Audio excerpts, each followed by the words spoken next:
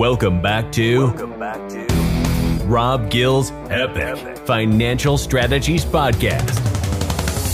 If you like what you're hearing and want to learn how to take action on your financial future, click the link in our bio to speak to us directly. To learn more about how you can achieve financial freedom, subscribe to our YouTube channel and follow Rob Gill all over social media. Financial freedom awaits.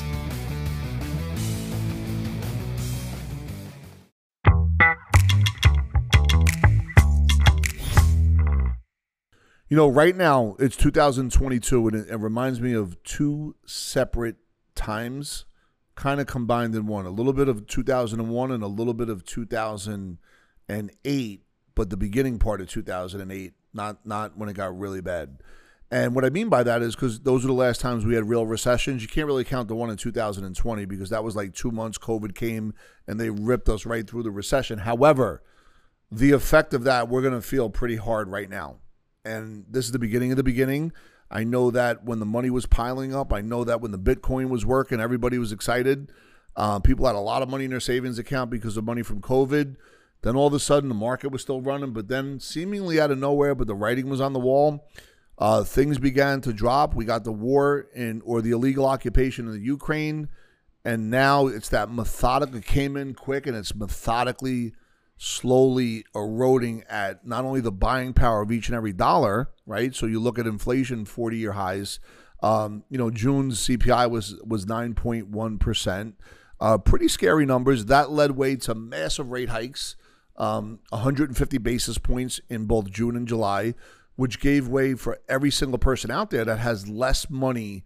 If you're making $10,000 a month, that $10,000 was lasting a lot longer in December than it is today. And by the way, that has nothing to do with Bitcoin and the stock market. That's the effect of inflation and the prices of gas, food going much higher, and now interest rates going higher. So it's important to understand exactly what I'm talking about here because we're going to talk a little bit about what happens to my investments during a recession. We are now 6 months into that recession. So I think, let me just say this. If all of your investments, and I'm just saying, began in January 2022, and which, by the way, that's a small portion of the people that are out there. Well, all those investments, if it was in the stock market, not shorting it, but if it was invested in the stock market, if it was in real estate, if it was in Bitcoin, if it was in cryptocurrency, things aren't looking too good right now. However, I'll have folks out there, rightfully so, that have been responsible investors, and they've been doing it for the last 10, 15, 20 years. And for those folks that understand proper planning, well, this is almost like it's like getting a chest cold, right? It's like, okay, the market's pulled back. I know we're down 20 and 30%. I really only had 3 or 4% of my money in Bitcoin, but I was dollar cost averaging, so it's not like I bought it all at the high. I've been buying real estate for the last 10 or 15 years, so some of my properties are up significantly. My other ones, that I've most recently purchased, they're definitely down a little bit, but I have a lot of cash and I have all my investments. And because of that, I'm looking around right now and there are things that are on discount, whether it's the S&P itself. I know that we talk about the greatest chart in history, which goes from 1980 to 2021, December 31st. And in that chart, 35 out of 41 years, the S&P 500 ended the year higher than what it started. It averaged 12.4%, not actual, but an average rate of return, assuming you left the money in the S&P, including reinvested the dividends. And even during that 35 out of 41 year stretch, the average pullback was about 14%. So what does that speak to? If you're irrational, if you're looking for instant gratification, if you keep up with the Joneses, if you listen to the guy that pumps gas in your car or the person that cuts your hair about investment advice or somebody that, may be selling a educational program and the whole program is designed just for Bitcoin and crypto, you're probably really upset right now. However, if you understand that everything takes time, TIME, things I must earn, including if you're going to really turbocharge your net worth and take that next step forward, in all reality, unless you're the owner of a publicly traded company or of a company that's really growing in revenues, that's still going to take 5 years, and it probably took 5 years before that just to prepare to get to that point. So how do I answer the question, how do my investments do in a recession? Well, listen, you're going to hear from people from time to time. It's going to start coming out that, oh yeah, during the recession, I shorted the market. I actually shorted it at the high, and then I bought it back at the low. Anyone that did that is a statistical outlier. You know what I mean? So that's not like it happens every other day. And that same person is bringing on a level of risk that'll make your head spin. So here it is. If we really understand of what's my game plan right now? Yeah, you know what? I might not be as liquid because the market and some of these investments kind of tore me up a little bit, but I do have some level of liquidity that I could take advantage of. And these levels of liquidity can give me an opportunity to buy things on discount. And that's what you want to be able to look for. You want to make sure that, you surround yourself with folks that could give you really good sound advice. But, you want to make sure if you have an accountant, he's connected to your fiduciary and they're on the same page for the benefit of your thinking, right? And statistically speaking, if you have those two on the same page, your money is not as bad right now as if you did not have it, right? That's important to understand. But at the end of the day, it's about your game plan. We know that even if there's a global or a recession here in the United States, that doesn't mean personally you can't win. That doesn't mean you can't find other things to do at night.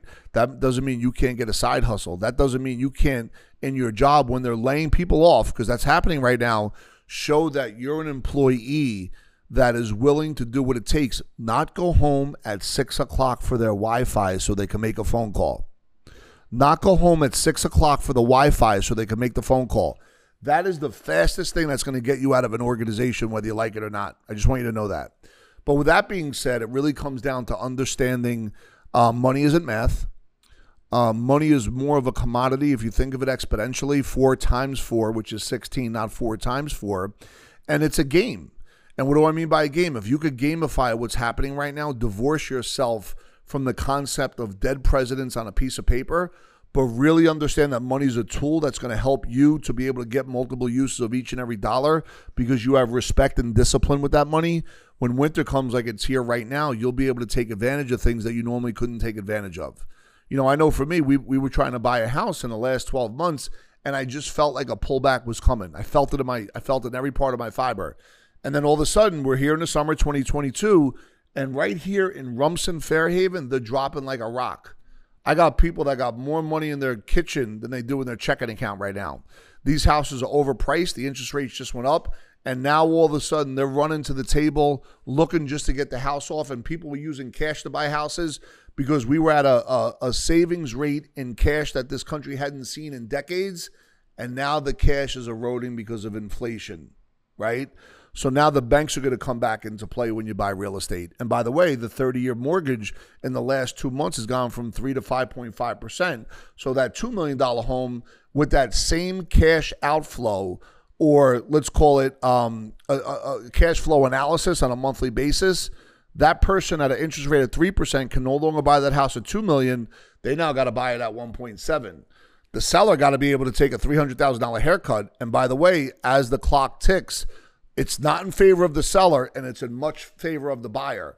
For you, the entrepreneur that's out there that has all your money, that is liquid, this is where you could really dominate in the real estate space. Do not buy a property that you're going to flip. Do not simply just go into your 401k and take your money out to buy something that you can get 20 years from now. You need to strategically think about every move you're going to make. And at the end of the day, you need to get with people that can help you I.T and T cross so you can make good decisions going forward. What are some of the red flags? If somebody calls you and says, hey, listen, we found a new Bitcoin or a new currency or whatever, take all your money and put it in Bitcoin. I'm telling you right now, if you put a lot of money in real estate and you have a long-term point of view, that's a good thing. But understand it's going to be a long time before you can touch that money. If you think any investment you're going to do right now is going to prevent you from going to work, you're out of your mind.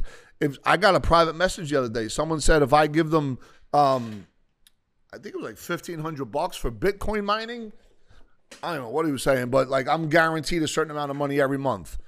People are saying that, and people are buying that because we live in such a financially scarce society, and we're chasing such rates of returns that really genuinely don't exist. that we're willing to sell out just to be able to get it done. Anyway, if you have any questions, feel free to ask any. Every single day, we are pushing and bringing out content so you could get educated as best as possible within these 10, 15, and 20 minutes. Go ahead and like the video and share it, please, because it helps out in the algorithm so we could continue to bring out this messaging. And oh, by the way, don't forget to hit that subscribe button so that bell goes off every single time you see a new video come your way.